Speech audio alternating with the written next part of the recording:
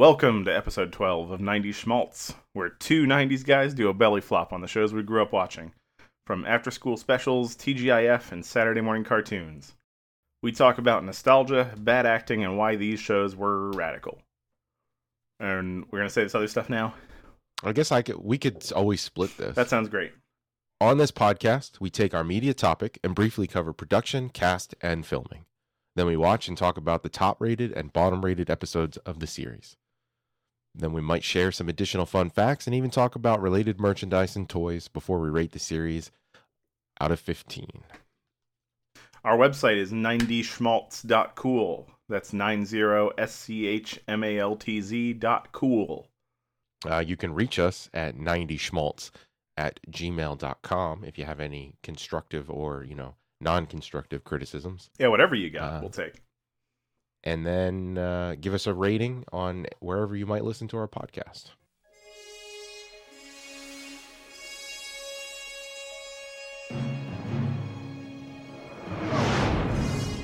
Today we're talking about Star Trek Voyager. We are talking about Star Trek Voyager. And this is kind of like a really exciting episode because we've got a real great surprise coming. Yeah, it's a very special episode for us. Not only because we're finally covering Star Trek, but we have a guest. I didn't know if we were gonna. We didn't talk about whether we were gonna keep it a secret or not. And it's okay, great. We have a guest. Yeah. I don't think we could do a secret because I think we said last episode we were having. That and we'll probably put it guest, and we'll probably put it in the description too. So it would be silly to be coy about it. But yeah, but we didn't talk about it, so I didn't know what we were doing. So I was just gonna follow your lead there. Perfect. You got anything new going on from last episode? No, not really. Since the Halloween episode, I've been similar health, reasonably okay. Well, that's great. Yeah, I'm happy to hear Nothing that you to are report. feeling better. We got a puppy. Oh, boy. Oh, my God. She's a monster, but she is adorable. Actually, as I'm talking, I can hear my wife fighting with her right now. We'll have to make sure that gets in there. It's funny that... No! In the background. Yeah, it's like loud enough that my dynamic microphone is picking it up, so they're yelling at each other. She's mad. All right. Star Trek Voyager first aired on January 16th, 1995 on UPN, running for 172 episodes over 7 seasons until the season finale on May 23rd, 2001. It aired on Mondays for season 1 and 2, and then moved to Wednesdays for seasons 3 through 7. Double-length episodes, like the pilot, were broadcast as 2-hour shows for the series and broken into 2 episodes for syndication. So for streaming, you'll see it as one as episode. The single episode. Yeah, which makes sense now, I guess. The series was a single-camera American science fiction television series based on Gene Roddenberry's Star Trek. If anybody was curious where it came from. Gene who? Star what? We should mention that we recorded with the guest first and then did some more research. It may sound like we got stupider halfway through the episode, so please forgive us. Oh, yeah, we do have to work on that format a little bit with the guests. This is our first go at that, and we have to do some scheduling. We were having more fun than following a plan. So Star Trek Voyager was developed because with TNG ending, Paramount wanted to have 2 Star Treks going out at the same time. With Deep Space Nine, they wanted something else. And they also wanted something to be the flagship of their very cool new network, UPN. And this was aired on the first day of the network broadcast. This was like their flagship. Yeah, this thing. Is really cool and it was the best the network did ever. Yeah. So, it wasn't a bad decision. So Paramount's one of the big movie companies from way back when. It's been around forever. They made the original Star Trek back in the 60s. Like everyone else, they've been trying desperately to make the 4th network happen. The 4th network outside of ABC, CBS, and NBC. And in the 70s, they were trying to do a reboot of Star Trek called Star Trek Phase 2 that would be the flagship of their Paramount television service that never actually came together. So UPN is the spiritual successor of that plan, UPN and Voyager. Yeah, Paramount has been around for a long time. They've been... Yeah, they're one of the golden age of Hollywood. But UPN, and as we talked about, I think in the 7th Heaven episode way back when, so I don't know how much it's worth going back to listen about that, but UPN and WB were trying to do this same thing.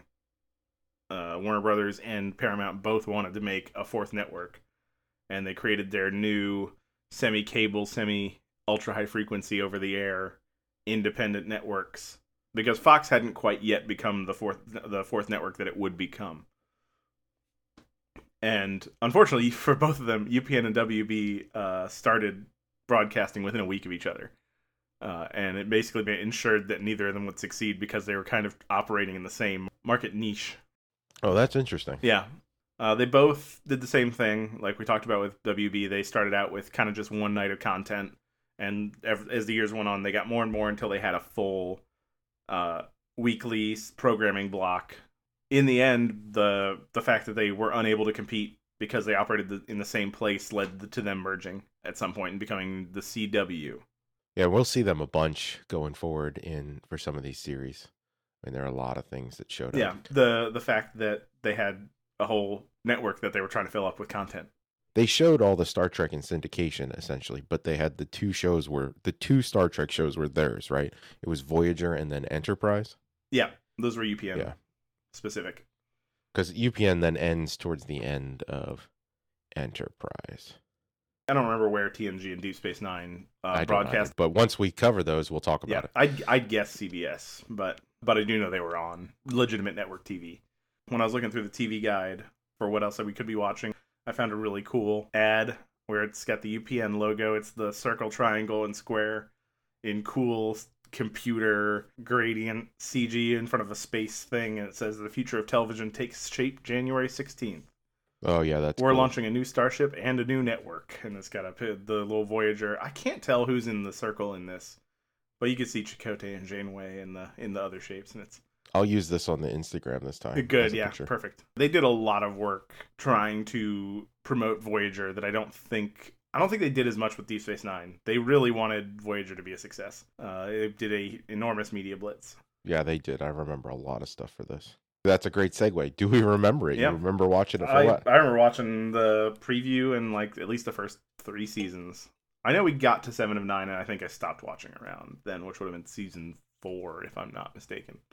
I can remember a lot of the older episodes too, but my dad was a Next Generation person, and then he would watch this one, and this one I remember watching with him in the evening more frequently than Next Generation. I can remember very specifically that one episode where the alien gets on the ship or whatever it is, which is towards the end of the series.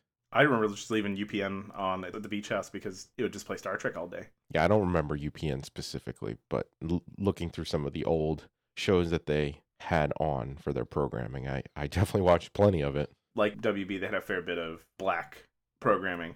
Yeah, the Dilbert cartoon is on there, but I know Homeboys in Outer Space is one I want to cover. Oh, but and Moesha. They had Moesha, Malcolm and Eddie, a whole bunch of things that were... a lot of good stuff that we would have watched as kids, yeah. They had a ton of children's programming, too. Yeah. A lot of animated stuff that I'll be excited to talk about in the future. Jumanji. I never watched that. Beetlesborg. How about VHS? I know that you looked this one up this time. One's I'm going to get this one for you. This one's wild because I found a listing where someone's selling 50 tapes. There's 45 there if I count 15 times 3 plus 6.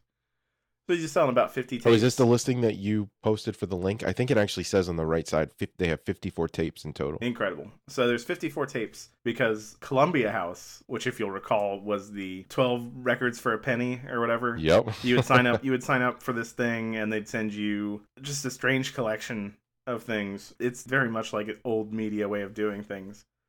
And so this was the Star Trek Voyager Collector's Edition. It's a VHS collection released by Columbia House. It includes every episode, typically 2 per tape, although if there was a 2-parter, they would put them together, which meant they sometimes had 3-episode tapes. And when you signed up, you were sent a tape every 4 to 6 weeks, and you had 10 days to return it if you didn't want to continue the subscription. But so it would take... was so cool back in the day. You'd always catch those commercials, and you're like, I want that, but then you never did anything with it. Well, and your parents were like, no, we're not doing that. Yeah. You're talking about 4 years of waiting to get this whole thing on VHS at that rate. Yeah, that's crazy. That's incredible. That's a lot of magnetic tape. Yeah, the Mercari listing I found, they had so that they could actually keep track of it. They've written the seasons and the episode numbers on the side because it has the titles, but they actually wanted to know which was which and which order it went in because there's no indication. Yeah. No indication of what order they go in. They are identical looking tape boxes. They've got that fun L-Cars kind of swoopy, rounded computer they look really thing to them. Great. they're a well done collection. It's a nice little product. I'm impressed. What else could we be watching? This is a good one. Primetime Monday on. Yeah, there's a ton of stuff on this this page you pulled out of the TV guide. Yeah, with the special 2-hour world premiere Star Trek Voyager ad on it. Prepare to go beyond too far. So there's in the TV guide, I found an entire article. So there's like 15 pages about Voyager. There's 2 full-page ads about UPN at the very front of the magazine. There's this Star Trek Voyager in there. I found at least 2 others. So like they were advertising the hell out of this thing. It's wild. Yeah. We got The Nanny, Fresh Prince, Melrose Place, Coach with Craig T. Nelson. I guess they counter-programmed a Star Trek The Next Generation movie against it here. They got the 2-part where Picard gets turned into the Borg.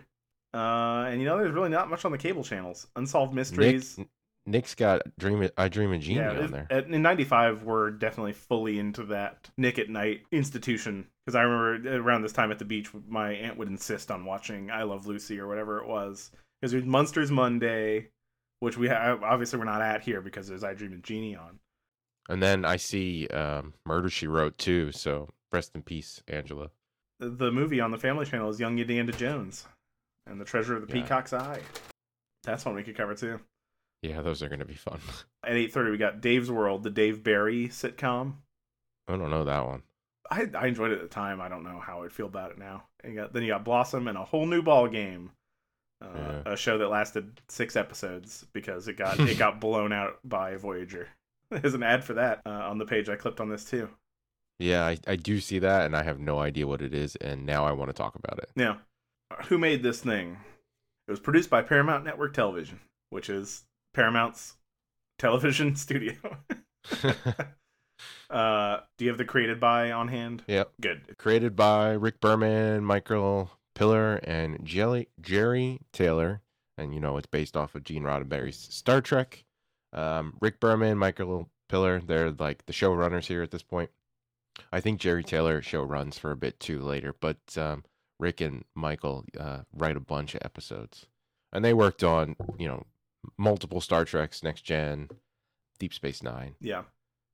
Among the few other things that they have going on. The music, Jerry Goldsmith for the title sequence. And then series music in general, we have Dennis McCarthy and Jay Chataway. They have 65 and 54 episodes between them. Dennis McCarthy worked on, I think, almost every Star Trek at some point. Good for him. Generations, Star Trek Enterprise, Next Generation, Voyager, Stargate SG-1 at some point. And then Jay Chataway is almost identical. Star Trek Enterprise, Star Trek Voyager, Deep Space Nine, Next Generation. It's a good gig if you can get it. I feel like when you work on a Star Trek, you're going to work on all of the Star Treks.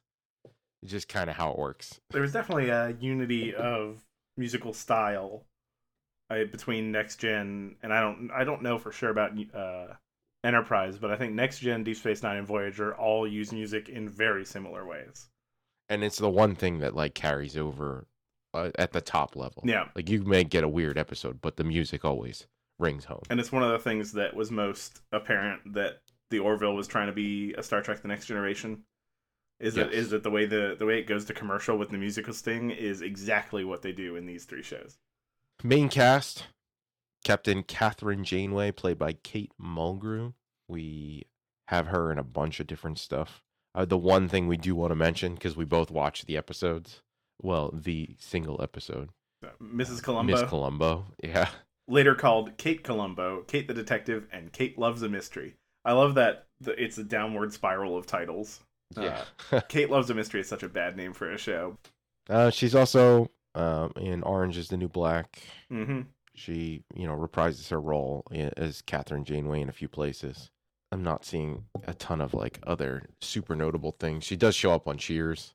She's Janet Eldridge, which is a 3-part. Commander Chakotay, played by Robert Beltran, who famously loved this series. He's come around on it, I guess. We talk about it more later. He, I guess, has started to make peace with it and enjoy the cash cow. He has 60 acting credits in total. He appears in, he's more of a walk-on in a lot of other things. I just downloaded a movie. One of his big ones was Eating Raoul. where he plays Raoul, who gets eaten. Interesting. Yeah, it's a comedy. Sounds interesting. I'll let you know how it is on a later podcast. Perfect. Lieutenant Elena Torres, that's played by Roxanne Dawson. She's got 37 acting credits. I think she's best known from Voyager, but she does appear on Jake and the Fat Man. Oh, great. Lieutenant Tom Paris, played by Robert Duncan McNeil. The fun fact one for him was he's in Masters of the Universe. Oh, cool. Yeah, the movie. The movie, Yeah. He's Kevin Corrigan. Couldn't say who He that... appears on a episode of Quantum Leap. He's in 8 episodes of All My Children. There's a couple things in here. I don't know what most of them are. Yeah, he's working. Definitely work. I mean, he's got 30 credits. He comes and goes, and of those 30 credits, one of them is Star Trek Voyager, which is 168 episodes. So he's definitely working. Next, Neelix, played by Ethan Phillips. I think actually my favorite role of his is the character he plays in Inside Llewyn Davis, because I love Inside Llewyn Davis, that Coen Brothers flick. I have not watched it, but it's mundane, right? It just kind of like is. It's just you're experiencing the depression of this character. But Neelix plays a professor, essentially, that the guy couch surfs on every once in a while. All right. He also appears Boston Legal, Avenue 5, which is the HBO sci-fi flick, is the most current thing he's been in. Okay. He's got 145 credits in total overall. The Doctor, played by Robert Picardo, 243 acting credits. Yeah, he's great. He works a lot with Joe Dante, the Gremlins guy.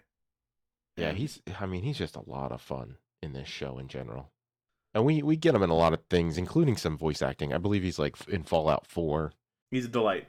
Always happy to see him. Stargate Atlantis, I remember him from that. Stargate SG-1, I remember him from that. Lieutenant Tuvok, played by Tim Russ. 183 acting credits. He's in a lot of Star Treks. He's in a lot of Star Treks. Because he shows up in like a movie. Does he show up in Generations? And I think he shows up in Next Generation as a guest character. I could be misremembering. I know he shows up a couple times. Nope, he does. He's in Next Gen. He's a Devor. I don't either. I am not great at remembering Star Trek character names. He was on the Highwaymen TV series from the 80s. Is that the one with the big giant weird truck? Yeah, it is. Yeah, it's got an insane truck that we saw. Well, we didn't see because you didn't watch Rest of Nightman, but a remixed version of that shows up in an episode of Nightman. That's cool. It's this insane concept semi where you're like sitting in a car size thing and the truck's like on top of it. It's really stupid looking. Look up the Highwayman. It's funny. He's also shows up in an episode of Jake and the Fat Man, 21 Jump Street. He's a trooper in Spaceballs. Yeah, that's a famous thing. He's the guy who yells when they're coming in the desert. He is. He's the guy who yells, "We ain't found shit." What about you guys? We ain't found shit. Yeah. Oh, man. And he actually shows up in some episodes of Fresh Prince of Bel-Air. Great. Ensign Harry Kim, played by Garrett Want. That's 26 Wong? Acting credits. Wong. Wow, I totally wrote Want. Garrett Want eat. Ensign Harry Kim, played by Garrett Wong. He only has 26 acting credits. He's got a couple things. I think when I looked through his list, the one thing that stuck out to me is he plays Chinese man on American Dad. That's funny. Which is just one episode. There was one more on there. Where is it? A super duper exotic, erotic, fetish, sexy, must-see story. A tragedy of oriental proportions. And he plays Garrett Wong. All right. It's a short, but that name itself, like I know nothing about it, but that name I had to totally pull it up. It's 3 middle-aged Asian American men work at a host bar where they sell their bodies for money. Came out in 2010. Interesting. Moving on, we have the Voyager computer, Majel Barrett. So the computer has always been Majel Barrett. Always. Confirmed. Before she died, they did a bunch of recordings. Well, while you look at that, I mean, she got the computer gig. She's Gene Roddenberry's wife. You can't even imagine somebody else being the voice of the computer at this point in time. She had recorded all phonetic sounds so that they cool. could to basically make her computer forever. She has 75 actor credits, and I would have to think almost a quarter of them are Star Trek. She was in a ton of like walk-on stuff before Star Trek at the beginning. And then she's also Anna Watson in Spider-Man the Animated Series. She does actually show up as a single walk-on on Diagnosis Murder. Great. In 1998. I might move Majel Barrett after Kessin because you're going by episodes, but as far as billing, I'm disagreeing with your order. So 7 and 9 played by Jerry Ryan. She also, I mean, I feel like she's a quite the recognizable face after Voyager. Yeah. Because previous to Voyager, she shows up in a lot of stuff, but it's mostly like walk-on. I mean, we get Matlock, we get Murder, She Wrote, we get Diagnosis Murder, but then we get Voyager, and then everybody knows who Jerry Ryan is. Because after that, it's the OC, Boston Public. Wow, I didn't even know she was on 2.5 Men at some point. And then lastly, we have Kes, played by Scarlett Powers, which is not correct. Nope. Kes, played by Jennifer Line. Yeah, I don't know how to say that, but one of those is probably true. And she has only 13 acting credits. Yeah, she had some personal challenges, I understand. We get Voyager and then Men in Black, the series. Yeah. The TV series. The cartoon, I assume? Yes. Before Voyager, she's on Phenom, Another World, Duckman, Private Dick, Family Man. Oh, boy. She's just like a walk-on movie actress or something like that. And then SLC Punk. Yeah, it's a movie. Yeah. Like, I understand that she had some challenges as far as maybe mental health and law enforcement encounters. Oh, geez. Well, I hope she found the help she needed and she's all right. Well, I mean, she hasn't been arrested since 2020, so. And she hasn't done any actress work since 2001. No. Voyager did win a bunch of awards. We can go through some of those. Yeah, we got this might be our most award-winning. 7 Emmy Awards with 34 nominations. Yep. And I've got them all. Jerry Goldsmith for the intro theme. Okay. The VFX for the pilot episode, Caretaker. The main one, makeup for the infamous episode. It's the Salamander episode. Oh, yeah. Threshold, where he goes too fast and then he becomes a lizard man and then he abducts Janeway and then they have alien lizard kids. They won makeup for that. Wow. Hairstyling for the season 3 episode, Fair Trade. VFX for the season 5 episode, Dark Frontier. And they won music composition and VFX for the last episode, Endgame. Yep. And then they won a couple other different awards, including 3 Saturn Awards. And I think for outstanding special physical effects for a series, 2 episodes of Voyager were nominated for that category. Yeah, good for them. Yeah, absolutely. Should we talk about our episodes and maybe introduce our guest?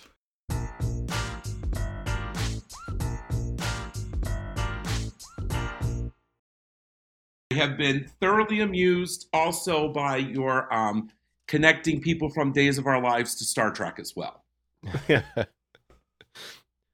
That's like my goal every time I do the casting research, which sometimes takes way longer than it should. But I always have to find somebody who's in Star Trek at least. Well, this summer I met John Delancey. Oh, yeah?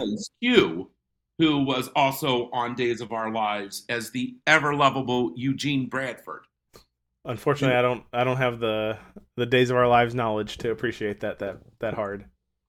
Oh, well, that's my other passion. So when you're ready for Marlena getting possessed by the devil, you boys call me again. Okay. I don't know how well our format would fit a soap opera.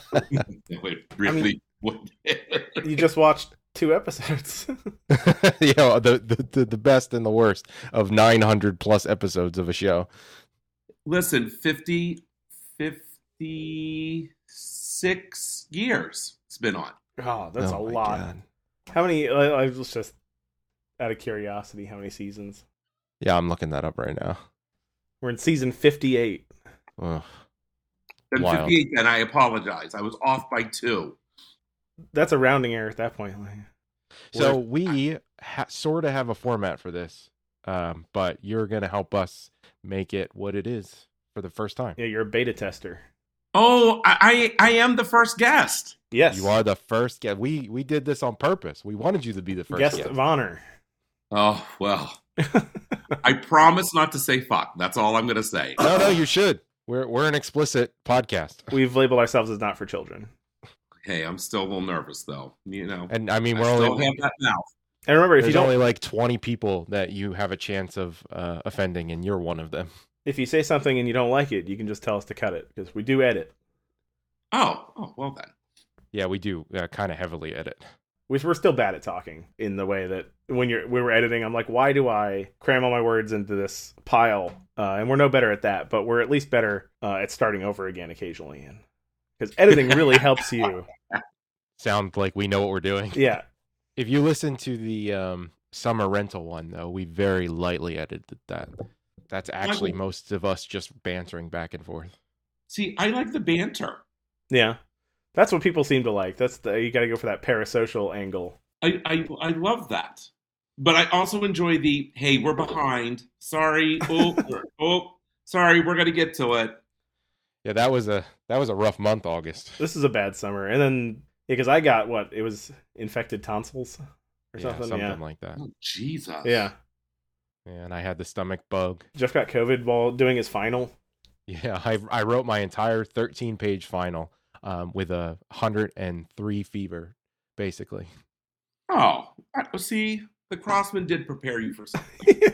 Yeah. It was supposed to be a group project too, and the girl had something come up and could not do anything, so I essentially wrote it. And I think the best part of that is that I think the teacher realized, because she sent me an email 2 weeks later asking, "Did she help you write any of that?" And you're like, no. So she gave me, we worked on all the ideas. We spent a good chunk of time together. It just really was an unfortunate event. And I guess being a single parent and not having any family to help you out with anything really makes things difficult. Understandably. God. So I bit one for that, and it's fine. We got an A. Oh, okay. That's all that matters. I wonder, should we share? I guess we don't really need to share our notes. We don't want to give you any information. We just want you to talk to us. Yeah. That's the point. Oh, okay. Oh, wow. Well, then this way you'll have your own opinions. We'll surprise you with what we noticed. Okay. Hey, I'm ready. All right. Well, let's do it. Jeff and I don't share our episode notes with each other. Now, we watch things together a lot, but we don't ever share really that much insight. How do we pick the episodes we're watching today?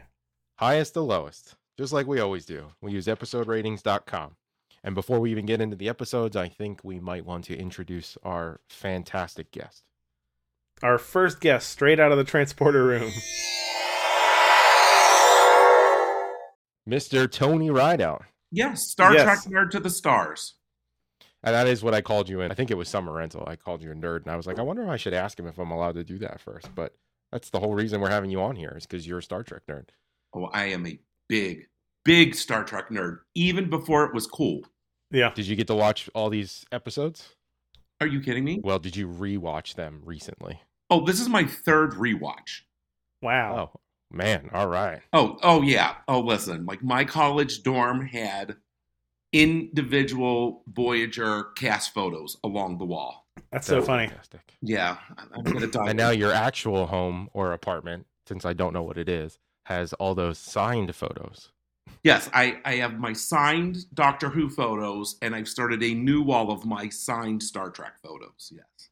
Oh man, Mm-hmm. Incredible! It's just like a shrine. It is incredible. It's beautiful. Ned, I'll send you a picture. It is Great.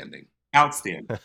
So the first episode that we'll talk about is the lowest rated episode.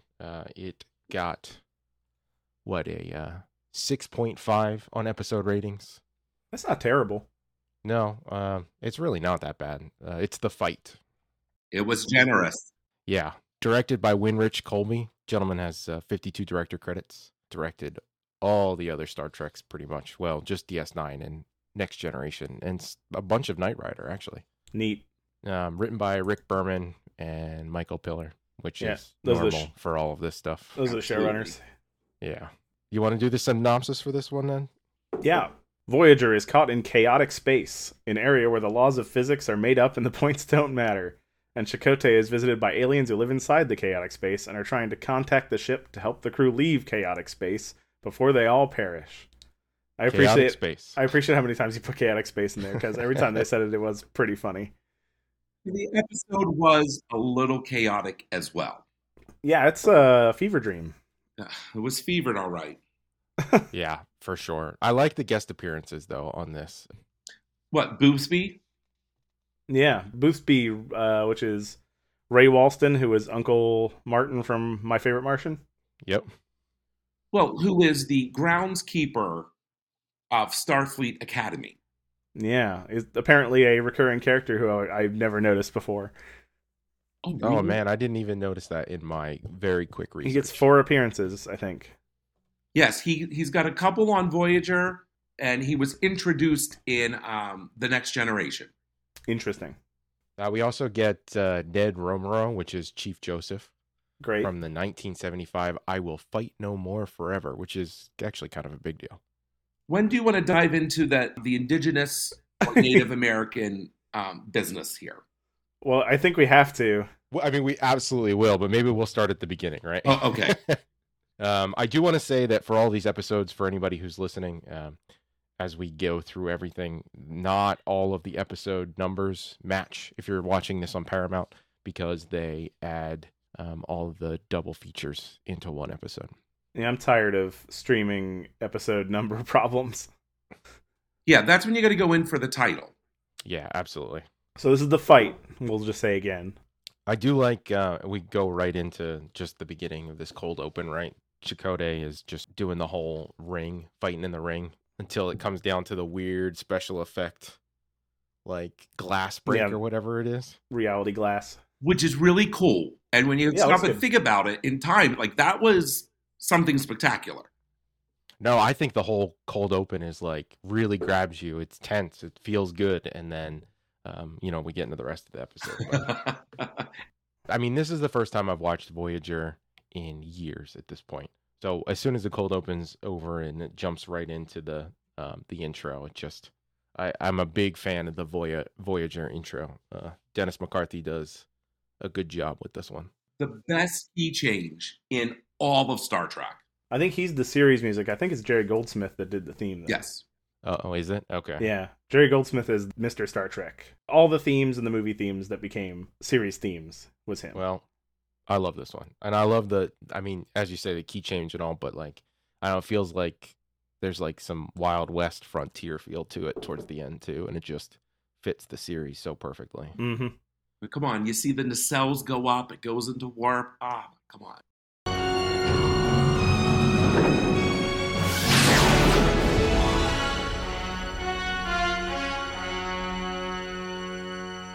It looks cool. Well, yeah, that opener is the best use of the computer graphics. Oh, absolutely. Yes. Because Deep Space Nine is a scotch. It is what it is. You get to see the model of the parking lot in space. Yeah. At least we get to see Voyager do stuff. Yeah. Both DS9 and Voyager have a little bit of the problem of that the CG wasn't quite up to the task all the time as much as they would have liked. But for the most part, it works. Well, I mean, have you guys watched Babylon 5? Oh, yeah. Talk about, great stories, terrible CGI. Even at the time, it was not good. Hey, low resolution does wonders for these things. Yeah, that's the thing. Why are we watching this stuff in high def? Well, so does my cataract, so there you go. So it's great. I'm tired of them remastering things. Let's demaster them. Let's get smaller TVs, and let's just quit worrying about it. My first note on this is that holodeck episodes are always a little dodgy. Oh, you know what? Because Yes. when they did the holodeck, I thought it would be like a bottle episode, actually, but it was not. Because sometimes it's just an excuse to do a Sherlock Holmes story, and you're like, oh, well, I was watching Star Trek, so I didn't have to watch PBS. Doesn't Voyager have these kind of like Pride and Prejudice style holodeck episodes as well? Yes, at the first couple seasons, that's Janeway Lambda 1. Yes, right. And then there was the French cafe where everybody plays pool. And then that's right, the French cafe. Yes, and then they changed that into that like island kind of place. And then of course, Captain Proton, which is a classic. But you can tell that Chakotay is in distress because his hair is down in front of his forehead. Now, did you boys notice that? He is not combed. Yes. So when they want to make Chakotay kind of casual, they kind of put his hair down, but when he's Starfleet ready, it's always kind of coiffed up a little bit. I did not know that. I'll see details, boys. And I don't think I got to see enough clean Chakotay to make the that's the weakness of our format. We watched 2 episodes, so In some cases, it's difficult to tell what someone even's supposed to look like if they didn't show up that much. I have a question here, though. My next set of notes after the intro, right? The doctor is adding a vocal amendment to his log. Chief Medical Officer's log supplemental. Does a hologram really need to have a vocal log? Well, of course, for posterity's sake, and eventually, spoiler alert, they get home. So, we have to understand what's going on in the Whoa. We're not at those episodes. It'd be a brave choice for them never to get home, though, wouldn't it? That'd be kind of like a quantum leap. And Sam Beckett. Would it be, though? And we would just assume that they canceled the series. That's true. But the doctor in this whole thing, I feel, is the most reasonable person. And probably the best actor. Picardo's great. I mean, he fires on all cylinders in every episode, especially when they allow him to chew the scenery a little bit. Yeah. That is primo doctor. I mean, he was doing some good scenery chewing in here. Oh. When he's stopping the fight. Yeah, I'm curious. We do have plenty of the technobabble, right? Of just things that don't make sense. But when they get into the medical scenes, does any of that information legitimate medical information? I would imagine so. Yeah, I don't know about the crazy person gene, but... Well, yeah, the crazy person gene. Because you think in this century, we might be able to make some modifications to not have to worry about that part, right? We're just going to turn off the schizophrenia. Well, I am becoming a doctor, but I can only help in any music crises that happen. So, and I love that, right? We end up in chaotic space, and the only way that these aliens can communicate is through Chakotay, right? There's no way that they could affect electronics or anything else, right? Well, it's because he's got that mutated gene.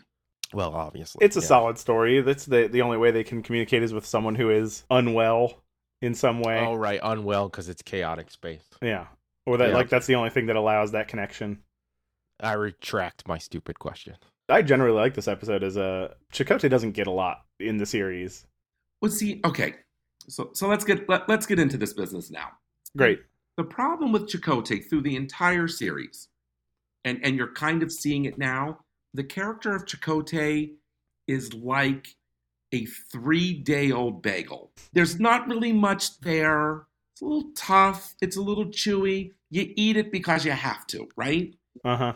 One of my biggest gripes about Voyager, which I love. I absolutely love it. Like, you're mixing these two crews, and there should be all of this tension. And by, like, the 4th episode, everybody's like, we get along fine. Yeah, they just drop it immediately. Yeah, and then his character is constantly underdeveloped because they don't lean into his indigenousness. Is that even a word? Indigenousness? It makes sense to me. Right. It does make sense. Or his Native American background. Now now I took notes on this because you boys are going to love this. So now Robert Beltran, who plays Chakotay, is of Mexican American descent. So the Voyager hired this guy by the name of Jamaica Highwater. And this man claimed to be part of the Cherokee tribe and was hired for his quote unquote Native American expertise. So he was going to guide the character of Chakotay through some like authentic spirituality things. Because then we see like the spirit walk and all of that other business. Well, the reason why none of that really works is this man's actual name was Jackie Marks. He was born in Los Angeles, California, and he is of Jewish ancestry. Oh my God, that's awesome. I mean, that's terrible. Let me actually preface that. That is miserably awful, but I guess in retrospect, trying to think about this. It's a funny story. It just adds to the fact of why Robert Beltran probably hated this role. Yeah, Robert Beltran was... I found a couple interviews where he is just savage about his time on this show. Yeah, because like he was supposed to be... like Tom Paris was supposed to be like the sexy, like, ooh, yeah guy. And he was supposed to be like the Indiana Jones kind of guy. And they never found ground with him. Yeah, I guess what you were saying about in the pilot, the crew of the Voyager is going to find a Maquis ship, which are the Federation rebels from Deep Space Nine. And so Chakotay, Torres, and I guess those are the only two main characters that are Maquis, right? Correct. Tony. And then so they end up merging together because they lose the ship in the first fight, and then after that, then they got to get home together. But And Tuvok was undercover right as a Maquis agent. And it's because I'm starting to watch the series now with my girlfriend, and so I did watch the first episode, and it's interesting because I think all these characters start out with good potential, and then they just kind of ignore it all. Because Tom Paris is a person with low moral fiber who has done bad things in the past and is in a penal colony. Yes. And that never really comes up again. Nope. He's a good guy the rest of the series. And then Chakotay could spend some time arguing with the captain, or at least pushing back. Right? There should be more of that back and forth, because he's not the assigned first officer. He took the first officer position because it was the only way to make things work. But that doesn't mean he's now just in Starfleet. Well, he was a Starfleet. I did not read and respects the chain of command. Like the situation that they were in, he would have more agency. Right. Well, Chakotay did go through the academy, went through all of that, and then that whole, Voyager and Cardassia business broke out, and then he left. So, like, right. I guess that is why, for that specific character, they were like, okay, you can be second in command because you understand how it all works. Right. But I mean, there's a couple really excellent episodes about that, but they never really dig into it. Now, by the time this episode airs, this is season 5. It's 5. Then you expect everyone just to be working together. But like every once in a while, you'll hear him say, "Oh, this is an old Maquis trick that we used to do, and this will work." Okay. But that's when he's going on his spirit walks. And then how do you blend spirituality in this science fiction setting where science is king? Everybody understands it. And there's a couple episodes, the first and second season, where he's just like, Native peoples or First Nations people still believe in these things, but we also understand how it works with science. So that's when he goes on his little spirit walk, he hooks himself up to all of these. There's like technobabble explained earlier that like calms his neuro waves and everything else, and he's able to get this. That's a revisiting thing that they'll do multiple times. Yes. And every time you kind of cringe a little bit, you're like, "Oh, yeah, we're doing this again. Oh, too bad." Because it's been so long, it's almost like a first watch again. Over COVID, I did Next Gen and I did Deep Space Nine, but I did skip Voyager. It feels like there's a lot of lost potential in some of these characters between the episodes that we watched. Oh, well, we'll get to Endgame later, but I think my favorite moment in this episode is when he doesn't want to go back in, and Janeway's encouraging him to, and she's giving him big mommy energy. I realize you're frightened, but you're our only hope out of this place. You think this could risk your sanity, but your sanity won't do you any good if we remain in chaotic space. I need you to keep trying, Chakotay. Because I think she's like rubbing his hand a little bit and talking real softly, but she's basically saying, you're going to have to go back in there because otherwise we're all going to die. But she's doing it in the nicest, like, firmest way possible. I think the word you're looking for, Ned, is a subtle command. Yes. Because, like, I wouldn't say that Janeway has, in any episode, mommy energy. Like, Janeway gives, like, big dick energy at all times. And that's coming from me. So I'm like, oh, hey, Janeway. Yeah. How you doing? Right? I love her character. Like, even through all of this, where, like, even, like, there towards the end, where she's just like, you all think he's crazy, but I'm the boss. So everyone shut the hell up, plot that course, do what he says, and I dare any of you to question me, because I will pull out a phaser and I will put it to widespread and I will knock all of you out. That's the kind of captain we need. Or maybe that's just my own personal fantasy. I don't know. If you ever asked me the question many years ago, which captain, right? Janeway was my captain. That's changed over the years. I'm a little bit more of a fan of Cisco these days. Well, see, now, Cisco, that's a whole different kind of big dick energy. Yeah. Like, they all do. I mean, my least favorite captain is Archer, but let's not even talk about the new Star Trek because my head will explode, and we don't have time to talk about that. No, it's fine. And also, we're only in the 90s right now. I don't, there's When Star Trek was Star Trek and men were men. Yes. As far as our podcast is concerned, there is no Star Trek Enterprise, so. Voyager isn't finished yet as far as our 90s podcast That's is right. concerned. I'm sorry. I didn't need to jump in No, the you're fine. temporal tube here. Yes. I like Tuvok's neck pinch. Yeah, I have that too. That fight is fun. Give him the old Vulcan neck pinch. And Tuvok does that a lot through the series. And I will have Yeah. to say this, Tuvok, one of the best Vulcans. Yeah, he's great. He's great. We get the most time with him, I feel. Spock's the original, but 7 seasons of a show is probably more than 3 seasons of a show and 6 movies. Tuvok had, oh my God, people are going to cancel me, but he almost has like more purpose. Like as one, the captain's confidant, and 2, like I'm head of security, which sometimes he does it very poorly, Tuvok. for someone who's got logic, there's a lot of things where I'm like, really, Tuvok? But I will say this about this episode, like Beltran is a fantastic actor. Yeah, he's doing good. He's doing great. I think he has a command of this episode. Sometimes it's a scotch over dramatic, but I think that's the whole 90s thing. I also think that in terms of you get what he's struggling with and you get what the metaphor of the boxing is all about. And I think that's also part of the writing too. The episode itself is written pretty well. I think he's going for it, Beltran, in the episode, but there's some stale parts to some of this. And I don't think it's the over dramatics, but maybe just it is a 90s thing. Then it's more thinking retrospectively, as Ned and I have talked multiple times. Sometimes it's hard to put yourself back in the time period. I think it's also it's difficult to show visually a mental struggle without just describing it. Right. That's why I'm interested to see what happens in Dune Part 2, because most of that is just him having unconscious coma fever dreams. And I don't know how you show that in a visual sense without just telling you what's going on. Books, you can say what people are thinking. Right. Yeah. But not in visual medium. So it's very difficult to show something this abstract. And it was interesting, even at this point in the 90s, mental health or mental health issues weren't as widely accepted.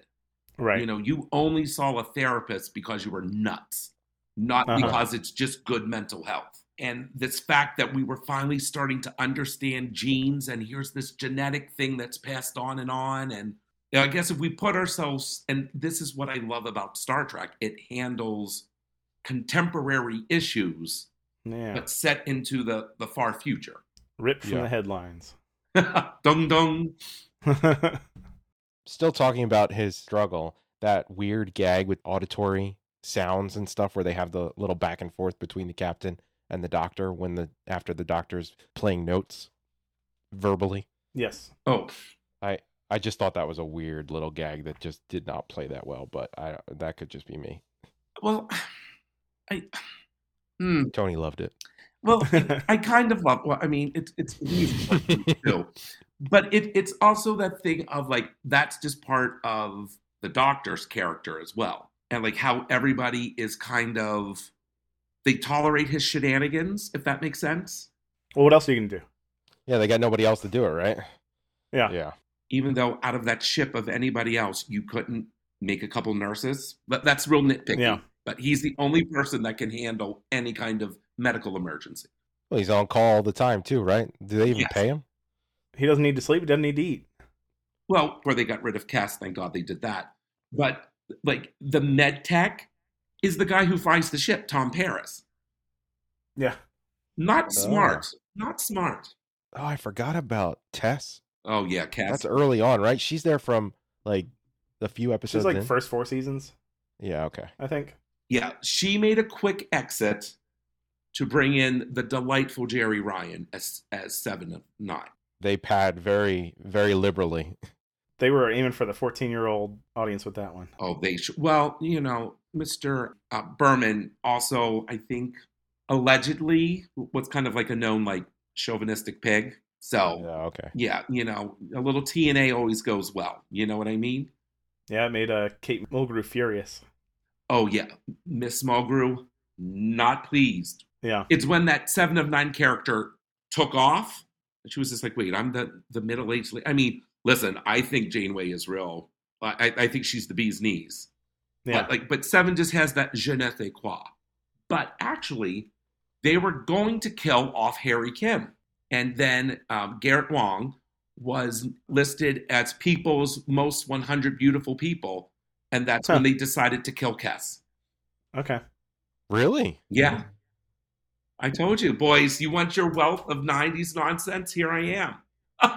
Oh my God, that's great. I mean, to be fair, in those episodes, he does look good, Garrett. In the next episode, yeah, that gray hair suits him. He's like the best old person for that, but we can get to that when we get to it. He's also one that complained about the writing and his character handling. Yes, and he was also the sweater, not like what you wear when it's cold, but he would profusely sweat underneath in the costumes. Oh, bummer. Oh. So there was an interview with him and LeVar Burton, and apparently LeVar was the sweater of the Next Generation, like under all of those lights and in those costumes. You never want to take over his station, huh? No, oh, man.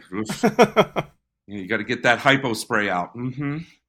Well, I just got a few more minor notes about this episode. I loved Kid Chaos. Just yelling about galaxy-faced strange other fighter. I thought that part was cool. I like the guy he's actually fighting at the beginning. The prosthetics for all that looks actually pretty good too. For a one-off that you're never going to see again, I mean, they put some effort into it. And the scene where they're all in there yelling, they're all in there, and the boxing match, the ring looks all weird because it's a weird hallucination ring. It's like some sort of like long triangle. Yeah. Whenever it shows up and they're all just yelling about stuff, and then Tuvok shows up and he's like, "Don't listen to that man. He's just a gardener." As the coach is yelling about boxing stuff. Yeah, get him with the left. And then of course, they ruined the episode even more by showing that rat Neelix. What are you talking about? Yeah.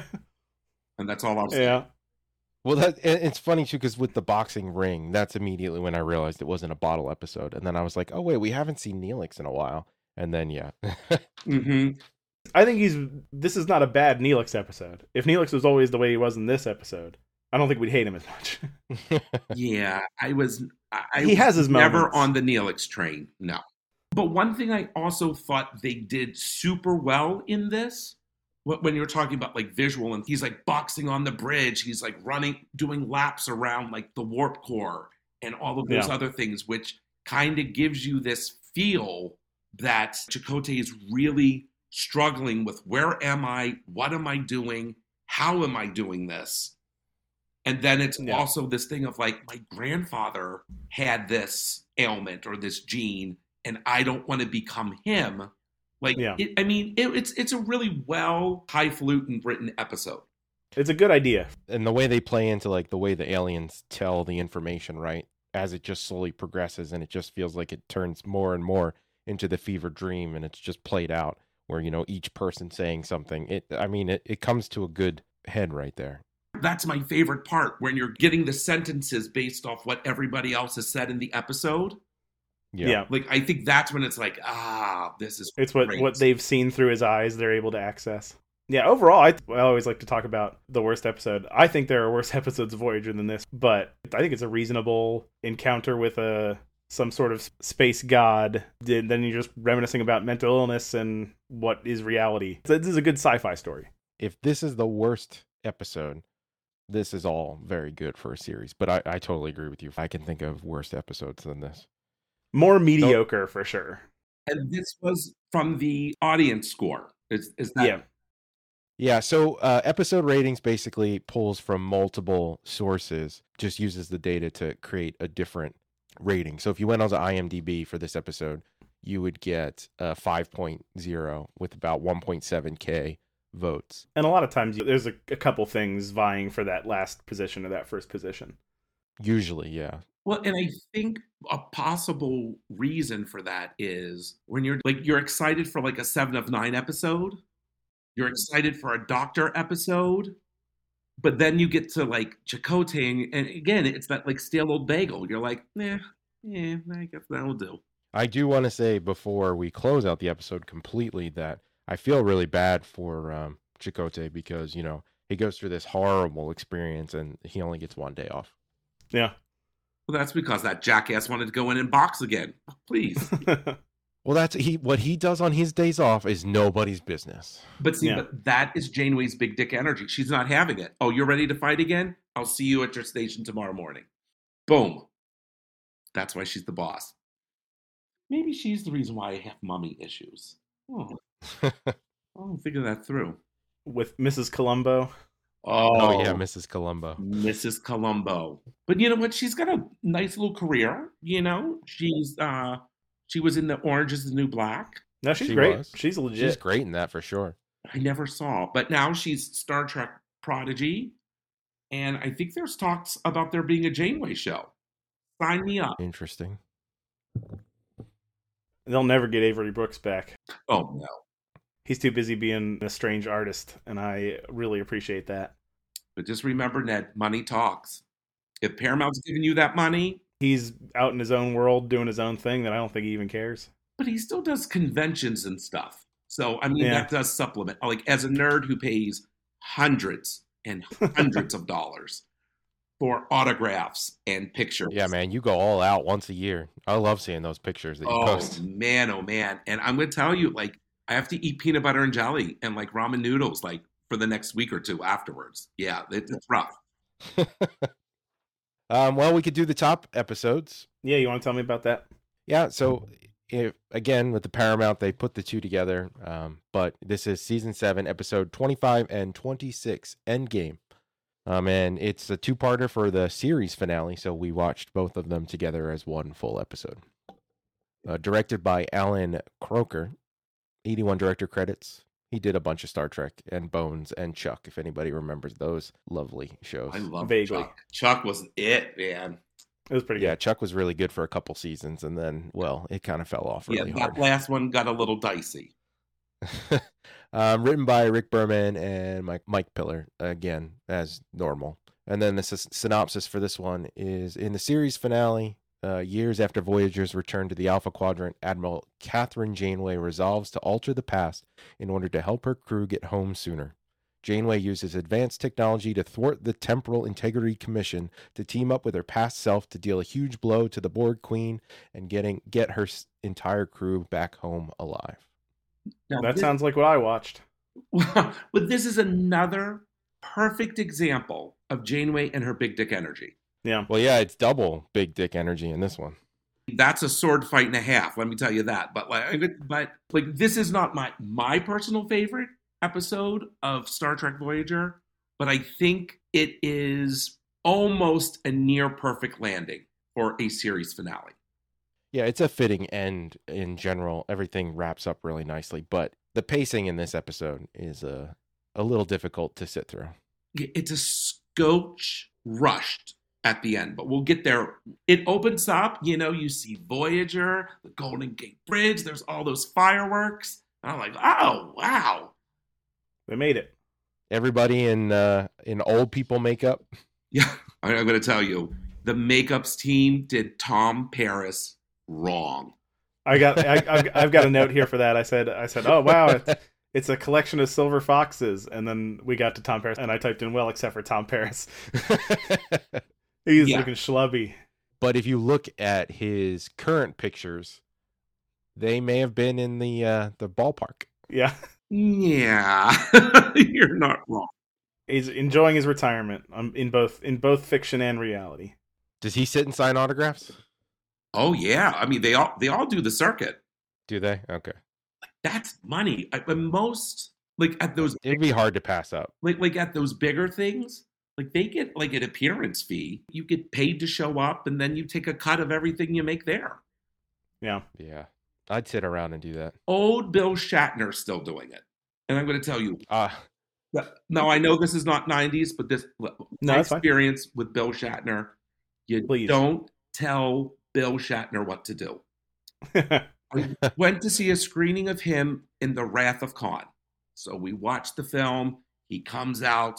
There's this young reporter who's starting to ask him questions. And you can just see Bill is like, I'm going to shut this kid up. Grabs the microphone and goes, you just sit back. I got this. And literally did 90 minutes nonstop. The best thing I've ever seen in my life. I believe that because you see that when he comes down from space and he wants to talk about the experience and how it's kind of affected him, and Bezos is just like, here's the champagne. Nobody cares what you have to say. And he looked so upset that he did not get to talk about how that basically changed his life in his 90s. And I recently saw old Bill last year at a convention, and people, would go and they would ask him questions about Star Trek. Bill is done answering your stupid questions about what happened in an episode from 1966. He's not there for it. So he's talking about the albums he made. And smooth segues. He'll be like, that's a great question. So let me tell you about my experience making this album. Let me tell you about Tech War. But in the 4 seconds that I got my picture with him, I felt like the most special person. Looked me dead in the eye. Mr. Shatner, it's so nice. Thank you for being here. He was like, it's my pleasure. Stern snapped the picture and went on. 4 seconds and more than $200 for that picture. We'll put it there. Yeah. It's a good gig if you can get it. That's right. I just need to be some ensign that has 3 lines and gets shot at the beginning. I could go on the circuit. Not to go back into New Trek, though, but unfortunately, that's not the meal ticket it once was. No. Because there's going to be, at this point, more Star Trek than we could ever handle for the rest of our lives, probably. Yeah, the same with all that stuff at this point. You're just like, oh my God, please stop.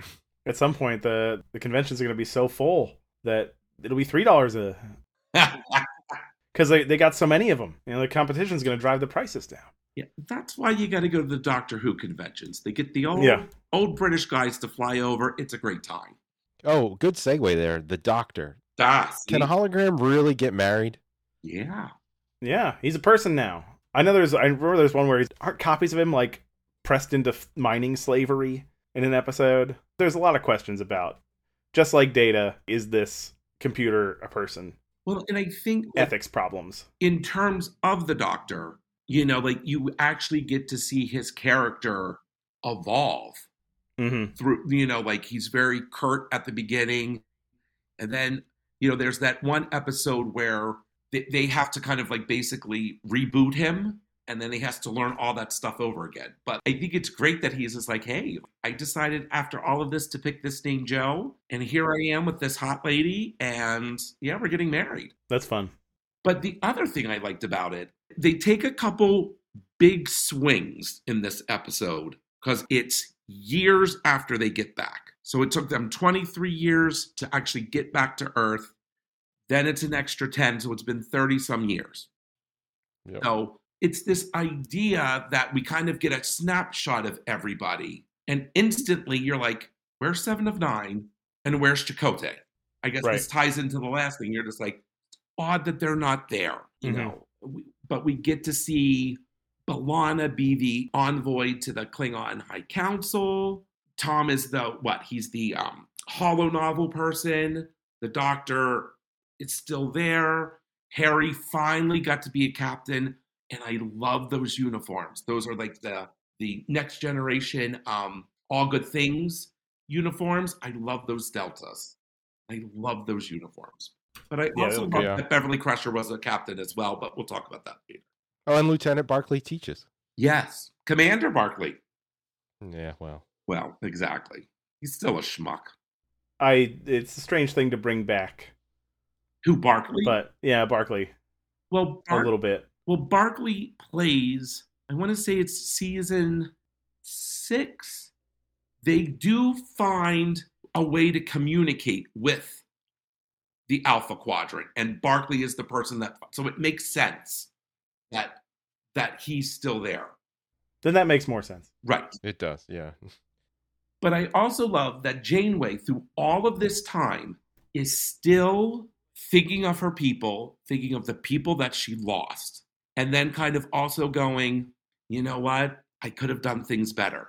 And I mean, as far as Kate Mulgrew goes, this is a tour de force for her. A perfect, this was my show. My name is first on the credits. And this last episode is just letting everybody remember that this is my show. So I thought that was perfect as well. The old Harry Kim gets some good stuff. But a lot of the other people are kind of just doing the same stuff they've always done. Except for the part of the episode that angers me is putting Chakotay and 7 of 9 together. Yeah. So this is the only time that happens. Yeah. Okay. Yeah, I had that question and I was going to look it up. And you know what? I wanted to ask you and see where that went. And you just preemptively answered my question. Well, because, like, one, it almost felt like they were like, well, hell, we need something to do with Chakotay. And they're like, and we have to sideline 7 of 9 because this is the last episode. Now, that season starts with the Unit Matrix Zero thing, and that is a big part. It's like very Jerry Ryan heavy. So maybe that's what it was, which is a great episode too. It's another two-parter. But it felt like they needed to sideline those two characters, but yet give them something to do, which, one, didn't feel authentic. And those were the parts where I was like, oh my God, I'm gonna hit the fast forward 10 seconds button. Ew, this is creepy. It's like watching your kindergarten teacher make out with some strange man. Like, ew, yuck, I don't want to see that. And then Neelix is only in the episode to play internet mail chess with her. Yeah, it's because did he leave? I think he left. Yes, I believe he left the episode before, or maybe the one before that. Because I'm like, we're not going to take this rat home. Yeah. Well, he doesn't want to go there. No. Well, I mean, he's a creeper anyway, so good riddance. He was better on Benson. You know the show Benson, boys? I'm looking it up. That may be a little bit That's as soon as you say it, basically. Time for me to learn something. Yes. I mean, this isn't 90s either, but he was on a show called Benson where it followed the lieutenant governor. I can't remember what state, but it was like his chief of staff. So Ethan Phillips was there. The man who played Odo was also in it. Rene Aubergenois. Yes. You stick with me, boys. We'll go to Benson. We'll trace that back to like Laughing and Maude and all that other stuff. Oh, good times. Things I've heard of and know nothing about. Those old shows are hard to access. We get Saturday Night Live because of how well attested it is, but there's all these variety shows that are just kind of gone. You can find it maybe on one of those old people TV channels. But I don't know, like, how would I watch Laughing? Let's find that out. I don't even know if you can. It's on Tubi. Tubi to the rescue again. Are you familiar with Tubi, Tony? Oh, that's where I watch Buck Rogers. There's so much weird, good, free stuff that's hard to find on there. Oh, yeah. And of course, an 80s classic. This is for your spin-off show, 80s Pop-Up Collar. But one of my favorite science fiction shows of all time, V, is on that one. I love the original. The original. The remake, not so bad either. People just didn't give it a chance. But anyway, so good old Janeway's got this like little plan. And the fact that this has been festering in her mind this whole time. For 10 years. She's got that tricked out shuttle. We've got new armor. We got new everything. We've got to double cross those Klingons. This is peak Janeway.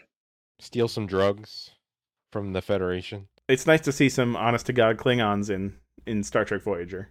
That Klingon stuff's pretty good there too. But before we get to that, the flashback when they first start, which they're technically not flashbacks because time is made up and they all happen at exactly the same time. But I love when Torres is having the baby, but not having the baby yet, and the doctor's having the conversation with Paris about, can you induce her? And he's like, no. Paris says, he wants to get some sleep. And the doctor says, you think it's bad now?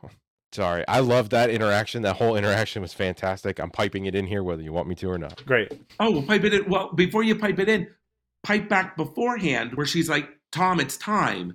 And like he communicates with the doctor and he's just like, okay, come to sickbay. And Tom is like, well, what about B'Elanna? Her too, jackass. Let's go. Come on. We don't have time for this. Tom. I'm sleeping. It's time. For what? I'll give you one guess. Paris to sickbay. It's time. Remain calm, Mr. Paris. Can she stand? Affirmative. Then I suggest you report to sickbay. What about B'Elanna? Her too. Right, of course. Maybe we should take the transporter. Hey, wait for me!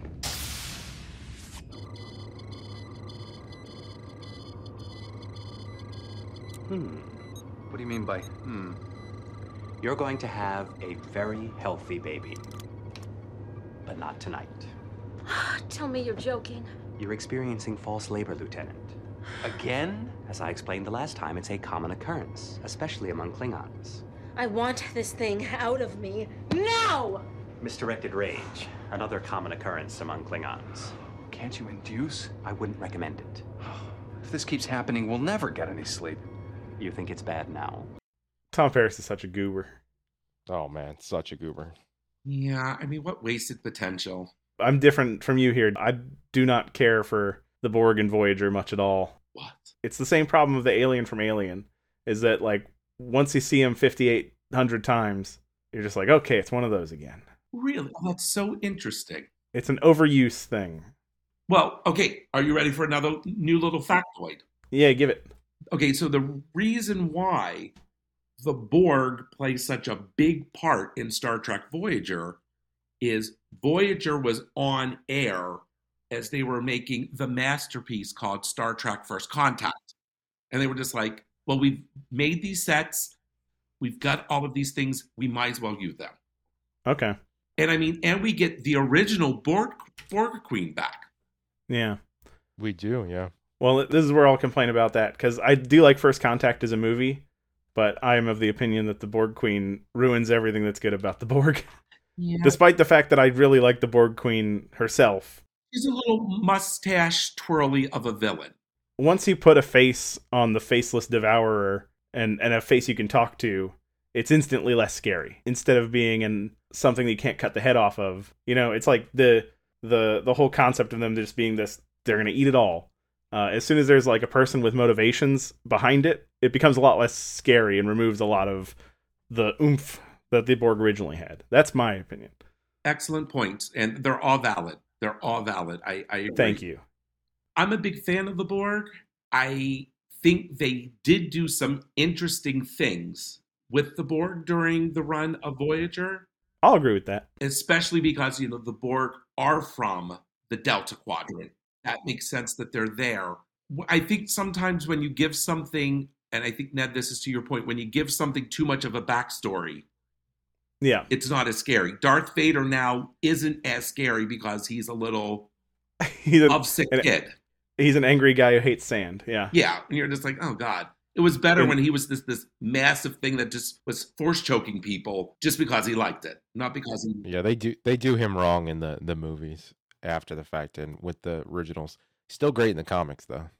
The imagination that I had is better than the story you're telling. It sounds like most of my dates, so... Right? But the good thing about the Borg Queen in this is you get to see both Janeways play this game of chess with her. Mm-hmm. And I think that raises the stakes a bit. But I also enjoy, one of my favorite parts about the episode is seeing the two Janeways battle it out for a while. Yeah, they play that off real well, too. I mean, not to spoil the episode because we have so much more to talk about, but that end result where they pull the whole ruse on everybody is pretty great. Young Janeway is just like, absolutely not. I'm not doing the thing you want me to do. So old Janeway softened a little bit in her old age. We're going to do it the right way. If you look at the younger versions of ourselves, we were much more idealistic, perhaps, than we are today. Yeah. Because Admiral Janeway in this instance was very practical. Results focused. Yeah. Yes. And consequences be damned. But then, one, Admiral Janeway's trying to get them home faster. She's also like, well, 7 dies. Chakotay is not right for the rest of our trip. And then she's like, and then 21 other people died. I'm like, you know, that kind of cheapens every, like, quote unquote, red shirt ensign or crewman that has died since. Yeah. This is the problem with time travel, right? Is go back a little bit further. Can you go back to the beginning and then just show up and blow up the Kazon vessels that are there and then use the caretaker to blast home and then blow it up so that it doesn't affect anyone else? Ever happen again? Did the people who died before this not matter to you? Or... And the time police never show up. No. Well, you know, Janeway, and I think this is what makes her captain. I feel that she has to face through the entire run of the series and even put into light in this specific episode is she is constantly dealing with these never before considered or these impossible situations. And she struggles throughout the series with like, this is the prime directive, or this is what Starfleet says. But then she has to go, but we're going to bend that rule a little bit so we can go and do this other thing. Uh-huh. And I think that's what makes her a different type of captain than everyone else. Yeah. There are a lot of people who don't like Janeway for her inconsistency. And I think the problem with that, and a lot of it in this show, is that it's not clear whether someone is actually changing or whether it's just they're forgetting from episode to episode what's happened in the past. Yes. There's the episode of Deep Space Nine where Sisko's like, it's the one where he hires Garrick to do amoral stuff, and he's like, I lied, I cheated, I covered up a murder, and I'm okay with that for these reasons. And it shows he is there, but he's there intentionally. There's a lot of Janeway where it's like she's doing things, and it could be because she's becoming either more desperate or, like, as time goes on, she's more willing to bend the rules, but it's not in the text that that's happening. Correct. It's a little less clear when you're watching it, because I think Voyager has a lot of trouble with episode to episode. There are really big important things that happen that are never mentioned again. Correct. Well, and I think that's, so if we can 90 schmaltz DS9 for a minute, where there were actual big arcs that were written. And I mean, they do tie some characters. There's like some through line through, but not really an awful lot. I think this is where some of the weaknesses of the premise come into play, is that this is the series where it's like most important. The overarching story of like, you are far from home and cannot access help is the overarching story, but it's only important sometimes.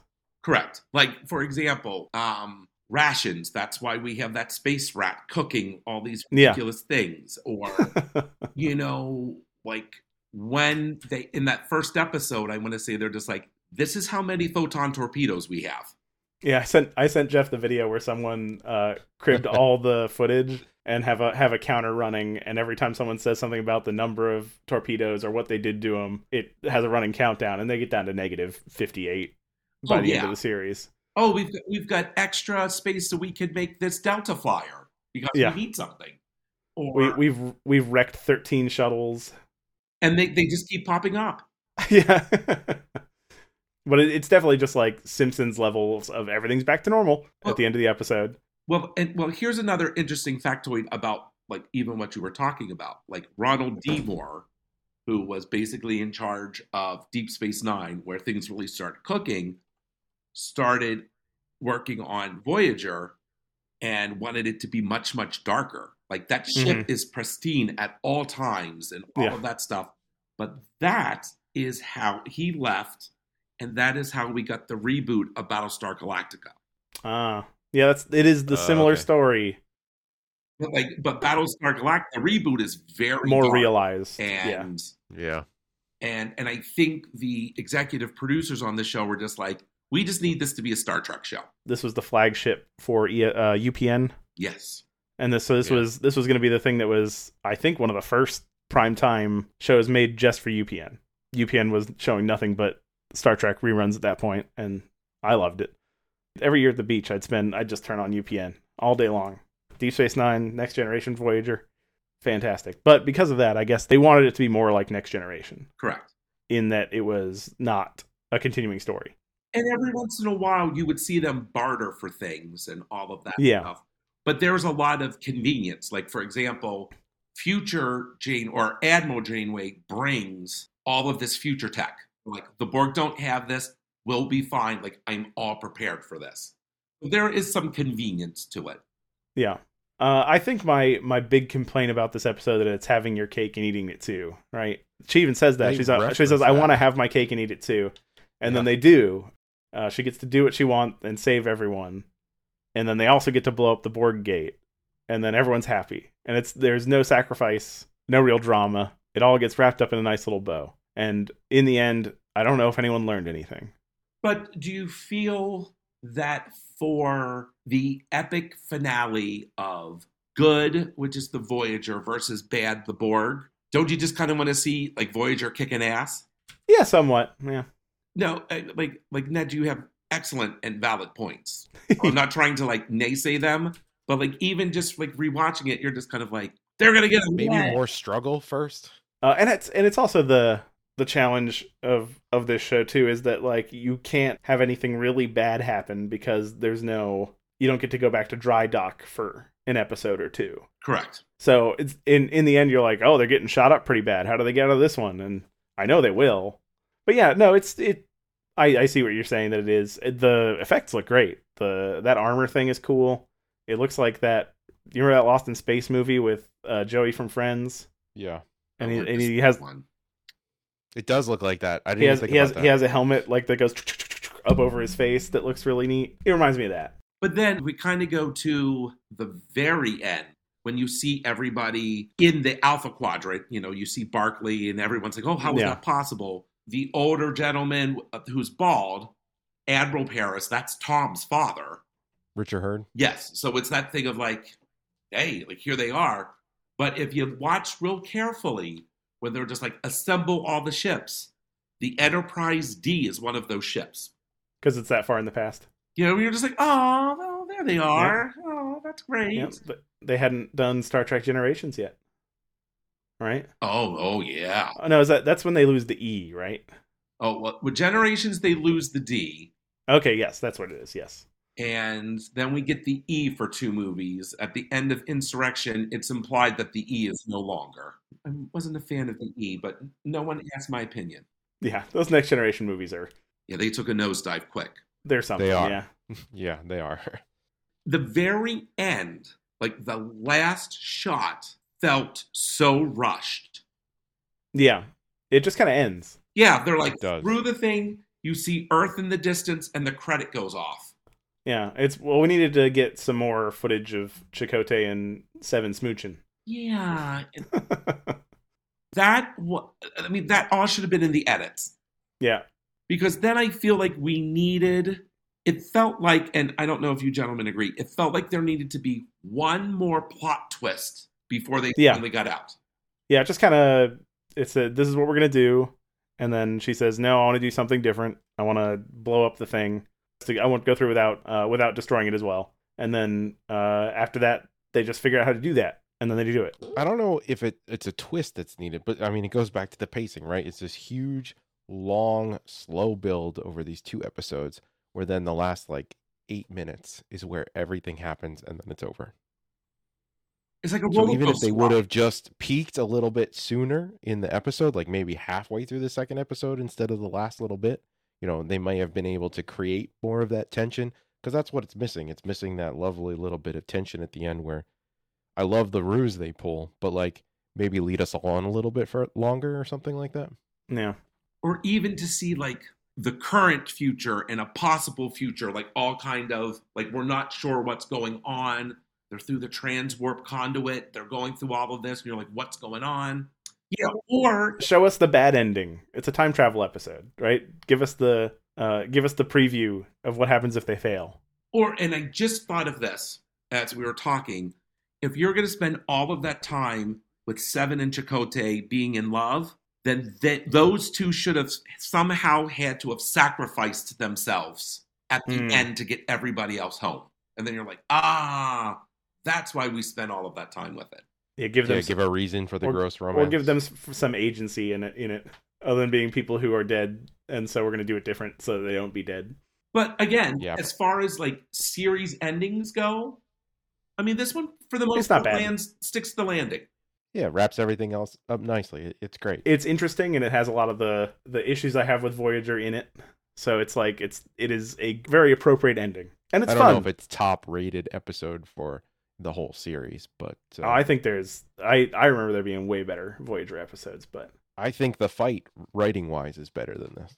I would agree. I would absolutely agree. I mentioned smooching, and I told Jeff this while we were watching it, but when I was a kid and we'd be watching TV, every time they would start kissing on screen, my dad would go, ooh, smoochas, ooh, and it just made me so uncomfortable.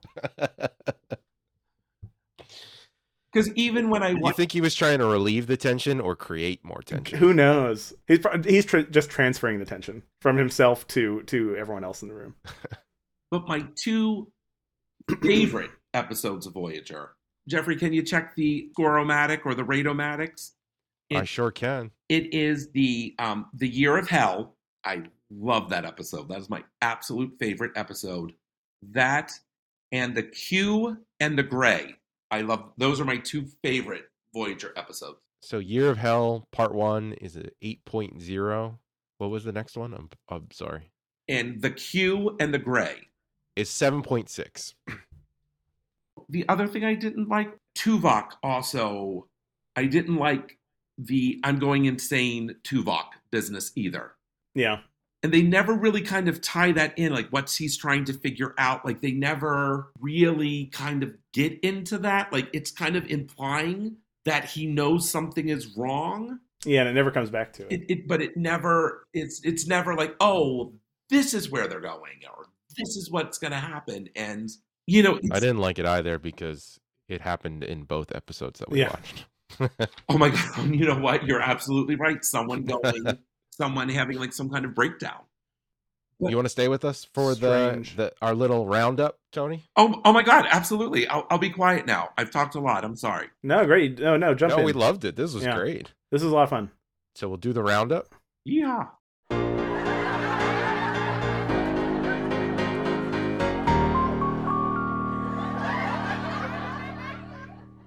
Yeah, great. Where's it streaming? Paramount Plus. And then you can pick it up to purchase it from, the multitude of other places like Amazon and Apple and whatnot. Yeah, it was annoying. You might see that it is streaming elsewhere, but that's not true. Or they're like Amazon will offer you a Paramount Plus subscription through their storefront. That's basically what it is. It is only on Paramount. They've locked up Star Trek. What I came to fear about streaming services, or not what I feared, what I knew would happen. Oh God, they talked on NPR today about bundling streaming services. I don't like the idea of that. Isn't that cable? Yeah, you're not wrong. We do have toys. We have a ton of toys. Tony, do you have any of these toys? Oh, the Star Trek toys? Yeah, well, Voyager specific. Oh, I have all of the action figures. The Playmates ones? Yes. Yeah, there was a 1995-96 Playmates release, essentially, of all the primary characters from the series. Wow. Tony, do you have a Species 8472? Oh, I would love that. I do not have that. Oh, man, I see one in a picture here. Do you have any of the ships? Because that ship, the Voyager itself, is fantastic from Playmates. It looks great. I just have the action figures. But even the ship, if you go back just for a second, like that ship was supposed to be so futuristic, and it had like the organic packs and all of that stuff. Yeah. All of that, after the ship caught a cold, they forgot all about it. Yeah. Playmates released only 2 ships, which is a little unusual for the Star Trek series, but we got the... It's pretty much just the 2 from the pilot. Right, the Marquis and the Voyager, the USS Voyager model. What I really want to talk about, though, are these ceramic figure mugs. Yeah, did you get a picture to Tony? Oh, I should. There's a Neelix mug on here that you're going to hate. Well, you just said the word Neelix. I hate it already. Oh, no. I'm going to send you an email right now so you can wait until you see this about thing. Oh, is this going to be awful? Yes. And I love the Janeway with the first season bun. They did some Hallmark keepsake ornaments as well from 96 to 2002, which I absolutely love. I always love these. I had a few Star Wars ones, and I remember we had a Borg cube that somebody gave to my father for Christmas, and I'm sure it's nowhere to be found anymore. Oh, so your love of Star Trek. I mean, after all of these years that we've been together, I never really... So, love of Star Trek, you get it honest. Yeah, so my dad, he was a big Generation fan, and he used to watch it at night, and we would just kind of catch bits and pieces of it. And the one I remember him watching the most was Voyager, but yeah, so Star Trek comes from my father, and Star Wars comes from my mother. Oh, you were raised right. Let me see this. Oh, my God. God, I just hate that Neelix. God, what a waste. Did you see the mug? I'm going down. This is what's making me... Oh, dear God. He got there. I knew he didn't get there yet.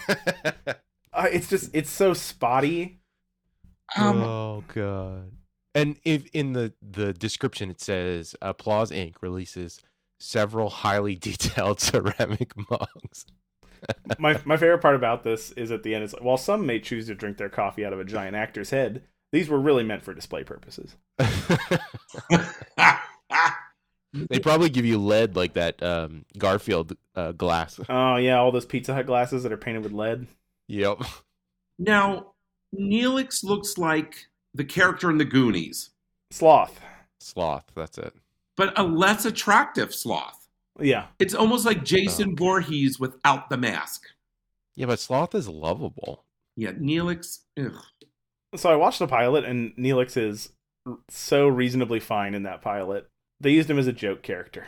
Yeah, and I guess they thought the show was going to be a lot darker. Yeah. He's conniving and strange and charming in a way that he isn't once he becomes a chef. Well, I mean, let's also talk the fact that he was involved with a 2-year-old or a 3-year-old? Because, Yeah, these like- ones only live until Here's my 7. 2-year-old girlfriend. Yeah, I mean, that's not creepy at all. Oh, man. Oh my god, I forgot about that Yeah, plot line. Yeah. Oh, thanks for that, guys. yeah. It's just like Dateline NBC in space. That's what it is. So fun facts. Ned, you got any fun facts? And then we're going to let Tony give us some off-the-cuff 2 fun facts for this series. Okay, great. I think my fun fact was that Robert Beltran really, really hated being on this show. The thing I saw was that he wasn't even a Star Trek fan to begin with, and I guess he's had like such a bad time that it's, and maybe he's softened in the years since, but this was like right after the show wrapped, and someone asked him about watching Star Trek, and he's like, "Are you kidding?" He's like, "Stupid costumes, riding around in spaceships. It's for babies." Does he do autographs, Tony? Yeah, he's just starting to come around. Money Oh, talks. Yeah. okay. Money talks. Yeah, it seems like he, and you also need some distance. You should see if you could find pictures of him, like on like social media. I do like all like the Star Trek convention pictures, and people will post their pictures with him. He just looks as bullshit as can be. Like, let's just get this picture over with. Yeah, I understand that he actually was something of a terror on set, and Kate Mulgrew got pretty mad at him a couple times because he'd break, he'd be like, who cares? Like he's just unprofessional in many ways, and I understand that he may have actually been trying to get himself written off and killed off the show. He was so miserable that he was like, I'm going to complain and see how long it takes him to finally write me off this thing and break my contract, and they never did. Well, you get to kiss Jerry Ryan, so not so bad. Yeah. So give us 2 off-the-cuff facts, fun facts for Star Trek Voyager. All right, so Tom Paris, Robert Duncan Neal, right? Duncan Neal? Yes. Neil Duncan. Duncan McNeil. Yes, there we go. Sorry. Told this wonderful story. He was just like, I guess Kate Mulgrew at a time stopped smoking. Like she smoked like a chimney. So that's why the voice always She has to with Yeah, that with voice. that voice. Yes, it was always like this. So I guess a couple seasons in, she stopped. And one day, I guess she came back to the set and her voice was a little like this. And everyone was like, oh, Kate, like you stopped smoking. Yes, I did. Blah, blah, blah. And I don't know if it was for a movie role or something of the sort. And then like the next season after their break, they came in and she was back like this. And they're like, are you smoking again, Kate? She's like, fuck yeah, I am. Atta girl, Kate. And I guess Garrett Wong also says that it was a very tense set where he was trying to, I guess, kind of not make it like a family, because once someone says their job is a family, that's indication it's a toxic place. But like red flag. Like, like we have to work together, so like we should try to get along. But they were very much like, I'm going to say my lines, I'm going to go, and blah, blah, blah.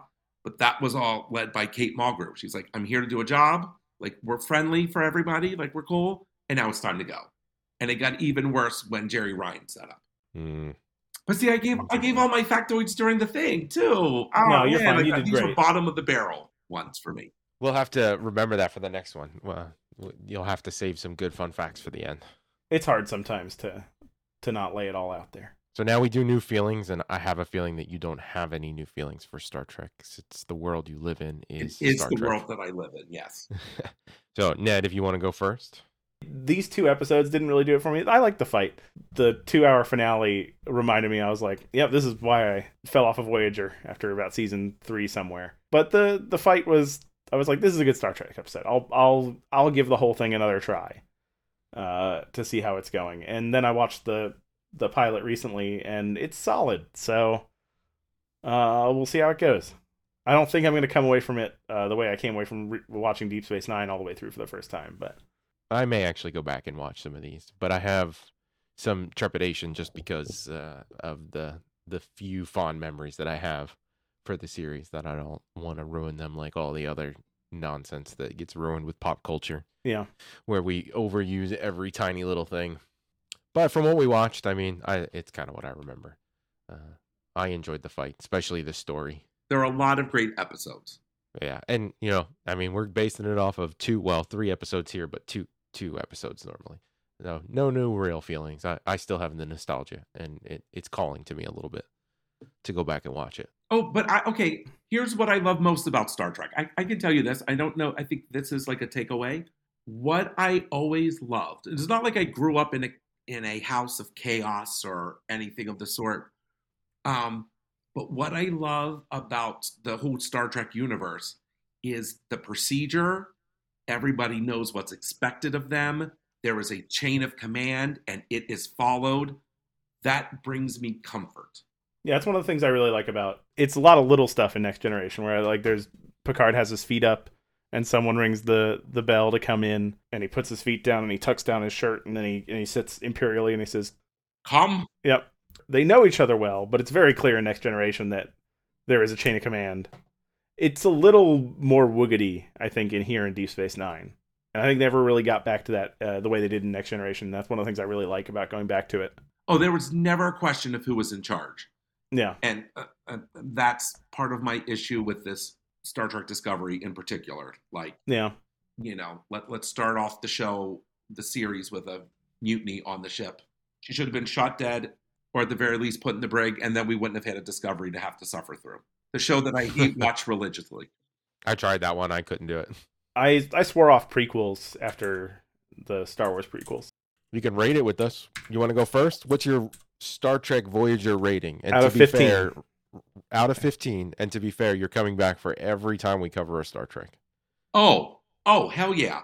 I would give, out of 15, I would give the entire series, or just the ones that we watched, or the entire series. You're rating Voyager as a whole. From watching those 3 episodes. But you can use your special knowledge of the actual show. You can, yes. All right. In this rating. So as a series, as a whole, I would give Voyager a 13.25. I would, but as these 3 episodes, I'd give it an 8. All right. Harsh. Oh, that was really harsh? No, that's good. No, that's appropriately harsh. Because I think I'm maybe pretty harsh. I'm still going back and forth. I've typed like 4 numbers in here already. Okay, go ahead, Jeff. You do yours. All right. Usually you go first, so you're putting me on the spot. I think I'm going to go...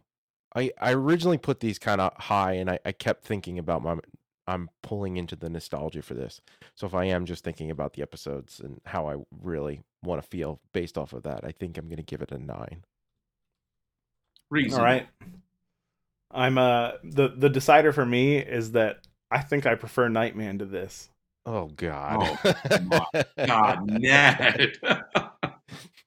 But it's clearly I gave Diagnosis Murder a 7.5, and this exists in the same kind of place as Diagnosis Murder for me. Is a show that was sometimes charming, sometimes good, but ultimately was a Wednesday night watch with my parents. Come on, thing. And Dyke, come on, you needed to give that higher.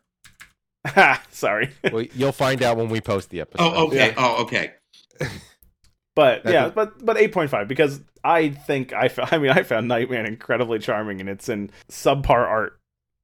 I love Nightman. I wish I could give it a higher grade now. But anyway, 8.5 for Star Trek Voyager. And is it nastier than Wolf Bronsky? Ain't nothing nastier than Wolf Bronsky. I believe it. Neelix is. Oh, God. So we're going to do a yes-no again, huh? Yeah. Sounds good to me. Yeah, Neelix with his 2-year-old girlfriend and making alien worm spaghetti or something. And That's don't care for it. Don't care for it. Anything you might like to plug on the way out, Tony? Yeah, you got anything? No, I don't. But you can make your contributions to the Almost Dr. Tony directly to me. Get in touch with Ned and Jeff. They'll give me the money. Great. Plug yourself. No. All right. Well, that's the episode. No plugs. I'm sorry. I wish I had something to plug, but I don't. But boys, I'm going to tell you this. Now, for those of you listening, there once was a time where I was both Jeffrey and Ned's teacher. Not in the 90s, but not far from it. Not far from it. Yeah, it was. It was would that have been 04?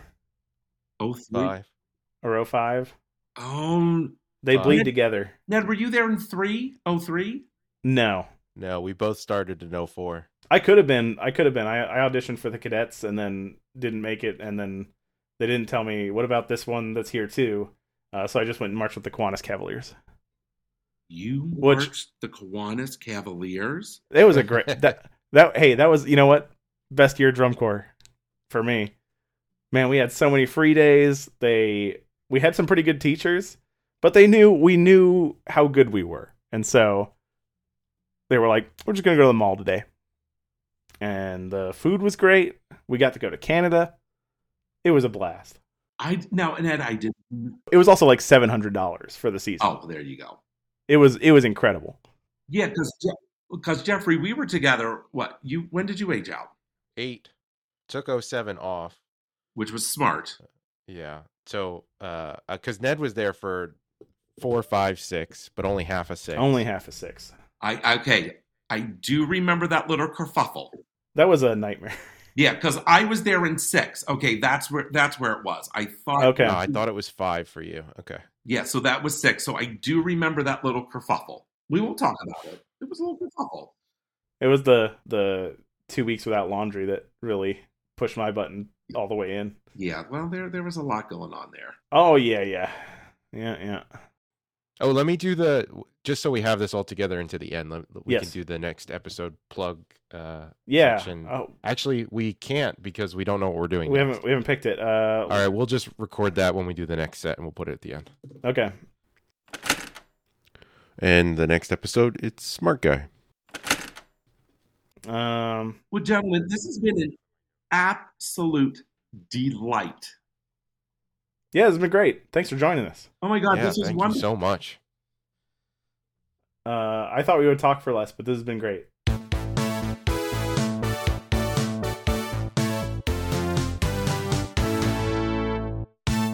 How do you want us to introduce you, Tony?